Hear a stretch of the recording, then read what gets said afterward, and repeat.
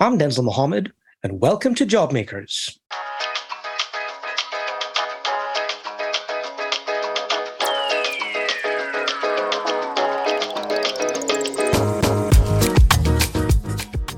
Immigrants have always benefited from and benefited the United States. The evidence is everywhere.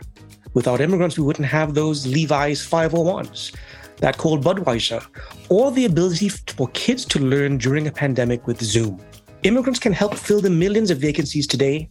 They enrich us with all their foods and cultures, and they take advantage of America's entrepreneurial ecosystem to innovate and start the greatest companies. So why is it such a tough sell? For Josh Smith, research manager at the Center for Growth and Opportunity at Utah State University, the negative narratives on immigration that we're fed and the othering of immigrants, even though they're part of our communities just like everyone else, is easy to take hold. And it's not a news story. In fact, it's as American as America is a nation of immigrants. The work of Josh and others demonstrate not only the outsized impact immigrants have on our economy and our culture, but also the repeated fears that each new migrant group would never assimilate, even though they did. And that working together, America, new or old, benefits everyone. It's America's not-so-secret sauce. But we will all lose out if we give in to the fear and the othering, as you learn in this week's Jobmakers Podcast.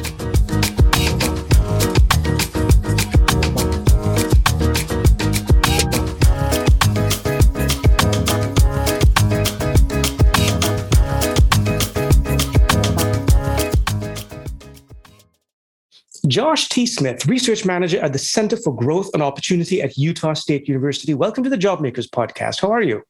I'm doing great, Denzel. Thank you so much for having me. So tell us a little bit about your center and the work that you do. Yeah, the Center for Growth and Opportunity at Utah State University is a nonpartisan research center based at Utah State University. We work on a variety of issues, mostly public policy and how we can use research to solve those. My interest is in immigration policy, so I work on immigration and how we make that system work for the entire country. I see. So therefore, what is your special interest in immigration? Why did you choose that? And is it really related to growth and opportunity? I've always have felt an affinity for immigrants because my birth mother was 15 when I was born. And so I see immigration as the same sort of opportunity that I had because my birth mother chose to give me up for adoption. If she would have tried to raise me in a home where her parents said, if you keep this child, you can't live under our roof, my opportunities would have been dramatically different. And so I see immigration through that sort of adoption lens. How do we get people into places where they can be successful? Give them the tools that they can actually be successful in whatever way they want to take their life. Immigration is exactly that. That's all the research boils down to, those simple points. If you give people the opportunity to grow, they're going to do so. People bring prosperity. So let's bring it into the present. What role do immigrants play in the country's recovery from the pandemic and our current sort of dire economic situation? So let's start with immigrant business owners. I know that 9% of the Utah population is foreign-born, but 11% of entrepreneurs are foreign-born. So that's a higher rate, which is something we see across the board, across the country. What was it like for them pre-pandemic and during the pandemic? And how did they impact our economy, your economy in normal times? Immigration here has been a big benefit. Like we talked about, lots of immigrant entrepreneurs have found success in Utah.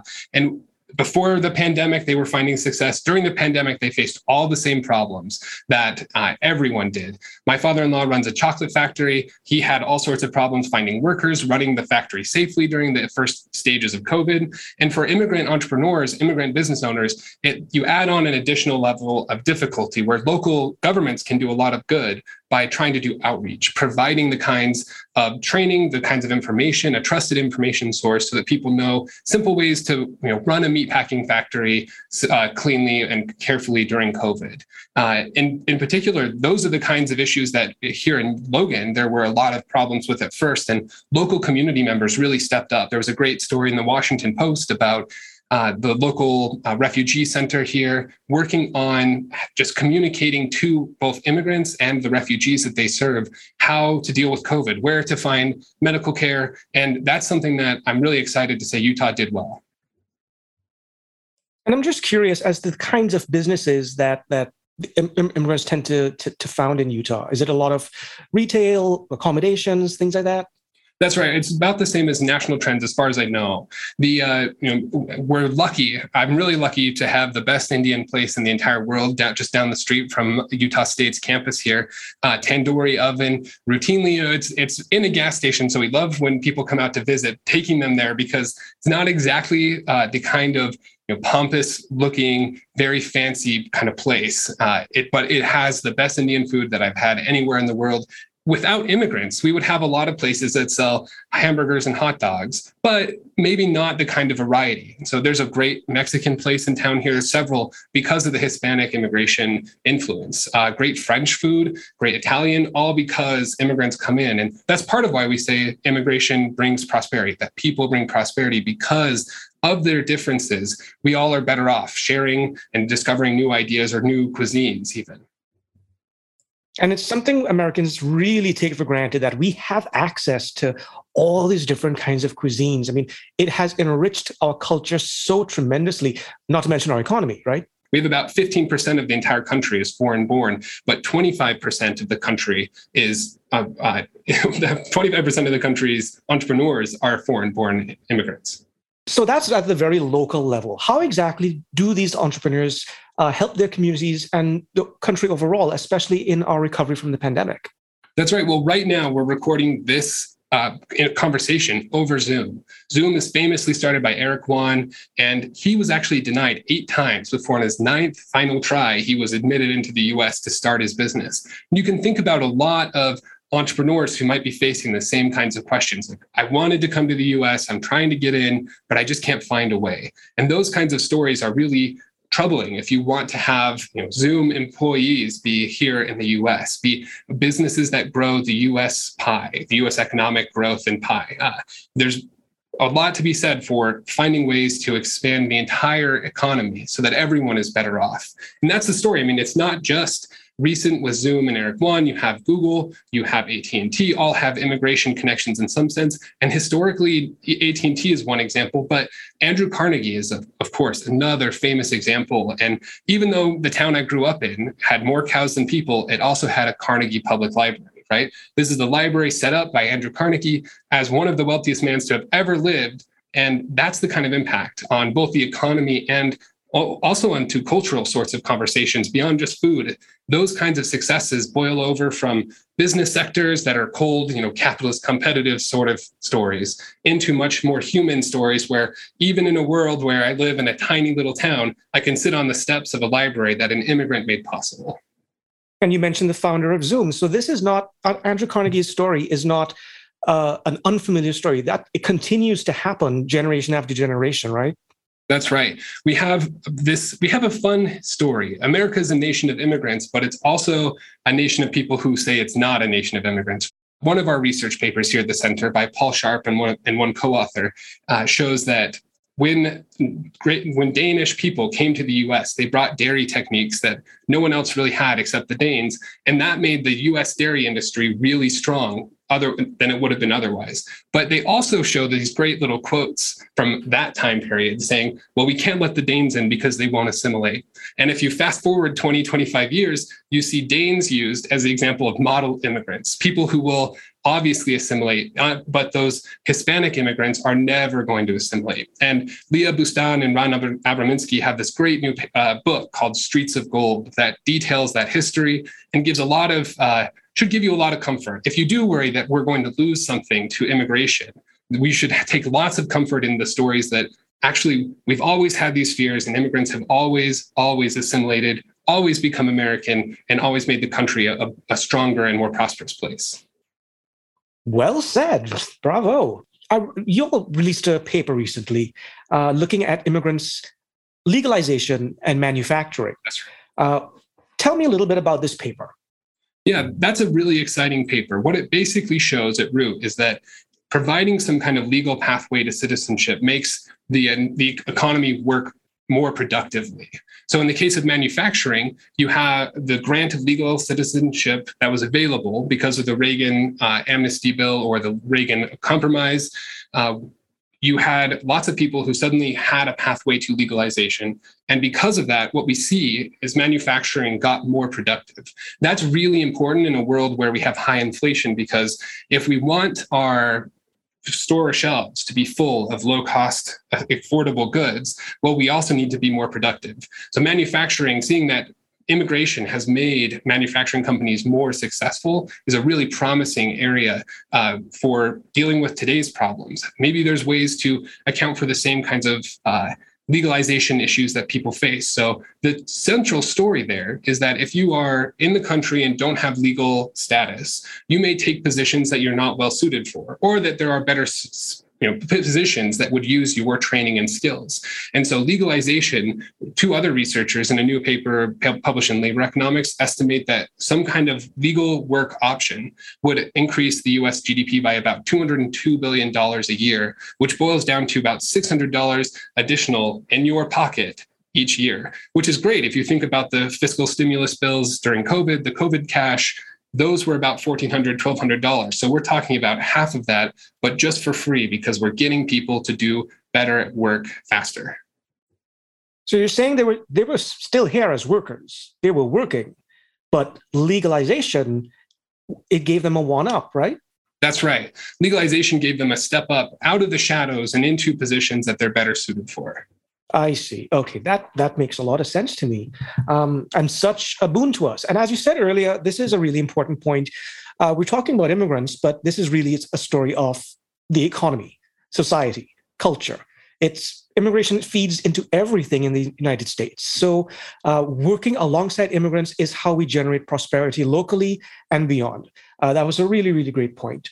And of course, we're in a period now of serious inflation. Do you see a parallel there with immigrant workers and inflation and legalization? I think it's clear that inflation doesn't have a silver bullet. There's no one policy that's going to eliminate it. There's tons of researchers who have proposals, and I think most of them have some amount of value. But that said, immigration's got to be a part of that conversation. And not just because people are sometimes only making the argument that we need more immigration because wages are rising. I think wages should definitely go up as people become more productive. So I'm hesitant to say we should just have more immigration to reduce wages. But in particular, what we should do is find ways to bring back the workers who never came because of COVID. So Giovanni Perry, an economist at UC Davis, estimated we have about 2 million missing workers in the economy just because of the COVID immigration cuts. It's a lot of workers, but overall that we have about 11 million job openings in the country and about 6 to 5 million people who are unemployed. So basically, any way you cut it, we have about 5 million missing workers. Maybe we can bring in 2 million immigrants to make up that shortfall, but we're still going to need lots of policies to make sure that we feed the US economy what it needs to stay productive. So we closed off during the pandemic, and the result of that is more job openings, less job seekers. And immigration is where we can really make a dent in that. So what do you say to those who are skeptical of your research on these positive impacts of immigrants and immigration? How would you frame that discussion, and what would you say? I think that the people who are skeptical of immigration often have good reasons. So you can think about maybe Tim. Tim's a high school dropout. He dropped out at 16 or 17 to work at a local plant because he thought $15 an hour was a lot of good money. Now he's 25, wants to start a family. Well, what options does Tim have? Does he just go get a GED? Will that solve his problems and open doors? I think critics of immigration are entirely right on that point to think about, well, how are we helping the small portion of people who do lose from immigration? Because all of the statistical debates, you can read hundreds of economic papers about how wages are affected by immigration, and they all boil down to a really simple finding that in the short run, people without a high school education seem to lose a small bit of wages for some amount of time between 5 and 7 years. That's a long time to lose, 4 to 10% of your wages, depending on the estimate that you choose. And so I think there's lots of room for us as researchers to tackle that central question. How do we actually help someone like Tim who is losing out from immigration? But the good news is that Tims only make up about 10% of the US population. There's only about 10%. 1 out of 10 people doesn't have a high school degree. So the real question is, why would we make policy based on just those 10%? That's why economists like Brian Kaplan and Giovanni Perry, again, often advocate keyhole solutions. So let's help those people out. But I do think we haven't done a good job as researchers figuring out what those problems are. So I'm entirely on board with many of the critiques of immigration policy in the abstract. But at the same time, just this year, the Department of Labor gave out $145 million in grants for retraining and reskilling programs that were funded by H-1B visa application dollars. And I think opportunities like that to make the immigration system work for the entire country, they're prevalent throughout. They just are opportunities abound to find ways to make immigration work for everyone. And I think there's a lot of good that we can do just in taking seriously those sorts of concerns. It's interesting you bring up Tim, because those anecdotal stories really have a powerful impact on people. They get shared and spread widely, and it really has a huge impact on people, so that when we come up with research that says something else, right, it does not register at all. So you mentioned a book earlier called Streets of Gold. It's Streets of Gold, America's Untold Story of Immigrant Success. I'm actually hoping to get the authors of this book on this podcast. But what impression were you left with from this book? I think everyone ought to run out and buy Streets of Gold. I don't get any kind of kickbacks or anything. I'm not connected to the authors, but Leah Bustan and Ron Abraminski are two economic historians who've been writing about immigration for years. And Ron, by the way, is an immigrant from Israel, right? That's right. And one of the stories that they tell in the book is about that story. So for context, Streets of Gold is about that age-old contest between America as a nation of immigrants and America as a nation of people who want to build walls and put up keep-out signs. It's about the kinds of cultural contests and economic worries that have been the story of immigration throughout history.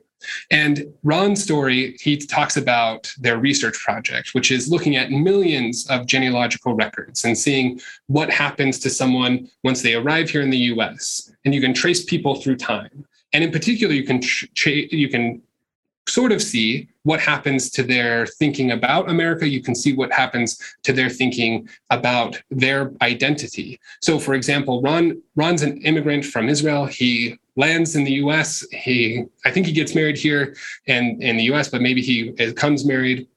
But their first son, they name Ro, which is a Hebrew word for shepherd. And he tells the story in the book, in Streets of Gold, saying, well, actually, like we stymied all the babysitters, all the teachers, no one knew how to say it. But for their next child, or their third child, I think, they name him Tom, which is still got a Hebrew sort of connection, but is much more Americanized. And what they find in their research, Leah and Ron, is that that's a common story. Immigrants, when they come to the US, they start off with very traditional immigrant sorts of behaviors, but as time goes on, they Americanize quite quickly. And that shows up primarily as a change in both their names, so changing something like Drumpf to Trump as a famous example, but also in changing the names that they give to their children. And I think that reflects a sort of interest and desire to fit in, and a fundamental reflection of immigration's importance to the immigrants in the US. It's a story about helping their children become American, become successful, and obtain the American dream. So Streets of Gold is a beautiful book, wonderfully written, quite accessible for a book that's about analyzing millions of genealogical records. But in a time where people are thinking or discussing cutting off immigration even more than we already have, it's important to keep their historical perspective in mind. What they show is really, we've had these kinds of debates that immigrants don't assimilate. We had it in 1882, just before we passed the Chinese Exclusion Act. We had it just recently with the proposal to ban immigrants from Muslim countries. We had it all throughout COVID. The implication that immigrants are carrying diseases has a great reflection in one of the stories they tell in Streets of Gold, where a representative in Congress says we can't let in Chinese immigrants because they all have smallpox. And that kind of story is quite common, but all of their research findings are so optimistic. They find that people learn English quite quickly, both in the past and today, they find that people Americanize, not just in measures of children, but in the types of behaviors that they have. People economically assimilate as well. So people come here and their children quickly climb up the income ladder. And those are beautiful stories of the American dream. And Leah and Ron do this great job of making the case from just the simple findings of their economic research project, saying, we don't have reason to fear that people will lose out in jobs. We don't have reason to fear people will lose wages, but we do, and we have lots of reasons to think that bringing immigrants to the US strengthens and promotes the US culture instead of denigrating it. We've always been fed by immigrants, and we're the greatest economy in the world. Maybe one has to do with the other. These hungry immigrants. That's right. I think it's impossible to view America's history without thinking about how immigration has really seeded the success of the future success. So there's a great research paper called, the title is Immigrants and the Making of America, where they analyze historical rates of immigration at the county level. And so they can look at how much counties got in immigration, and then they can look at the future outcomes. And what they find is that high immigration in the past predicts future success in all sorts of measures, both increased income on a per capita level, lower poverty rates, higher education. People are just wealthier and better off because of immigration. You see that that might be happening because people are moving into successful areas, but it's also because immigrants bring new ideas. So Eric Wan made us all better off by coming here, inventing Zoom and allowing us to have these conversations, whether it happens after the pandemic or in the middle of the pandemic. I can't imagine not having seen many of my friends for months during COVID, but we watched movies over Zoom together, we played video games, we played board games, all possible because of an immigrant's invention brought here to the US. And that's really the story. We've always had in economic research, it boils down to the simple phrase, people bring prosperity. People bring prosperity. Josh Smith, Research Manager at the Center for Growth and Opportunity at Utah State University. Thank you for joining us in this podcast. Hey, thank you, Denzel. Happy to come anytime. Jobmakers is a weekly podcast about immigrant entrepreneurship and contribution produced by Pioneer Institute, a think tank in Boston, and the Immigrant Learning Center in Malden, Massachusetts, a not-for-profit that gives immigrants a voice. Thanks for joining us for this week's engaging conversation on the positive impact of immigration on the US.